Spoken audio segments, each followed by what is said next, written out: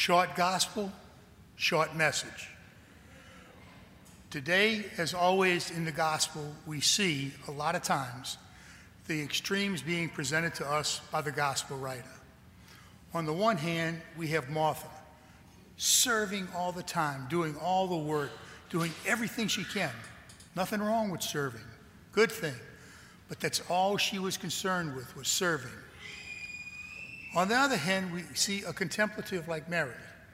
Mary is all concerned with the word of the Lord, with prayer and being contemplative. We see the two contrast.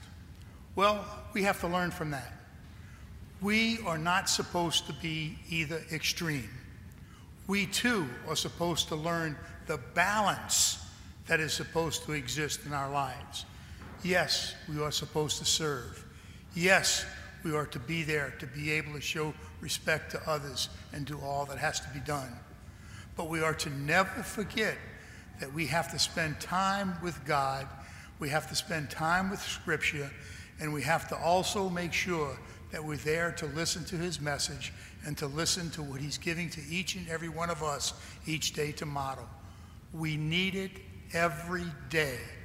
That's why when we become deacon, priest, or bishops, we are told that every day we have to spend the morning and the night in morning prayer and in night prayer. We need to be able to learn this message.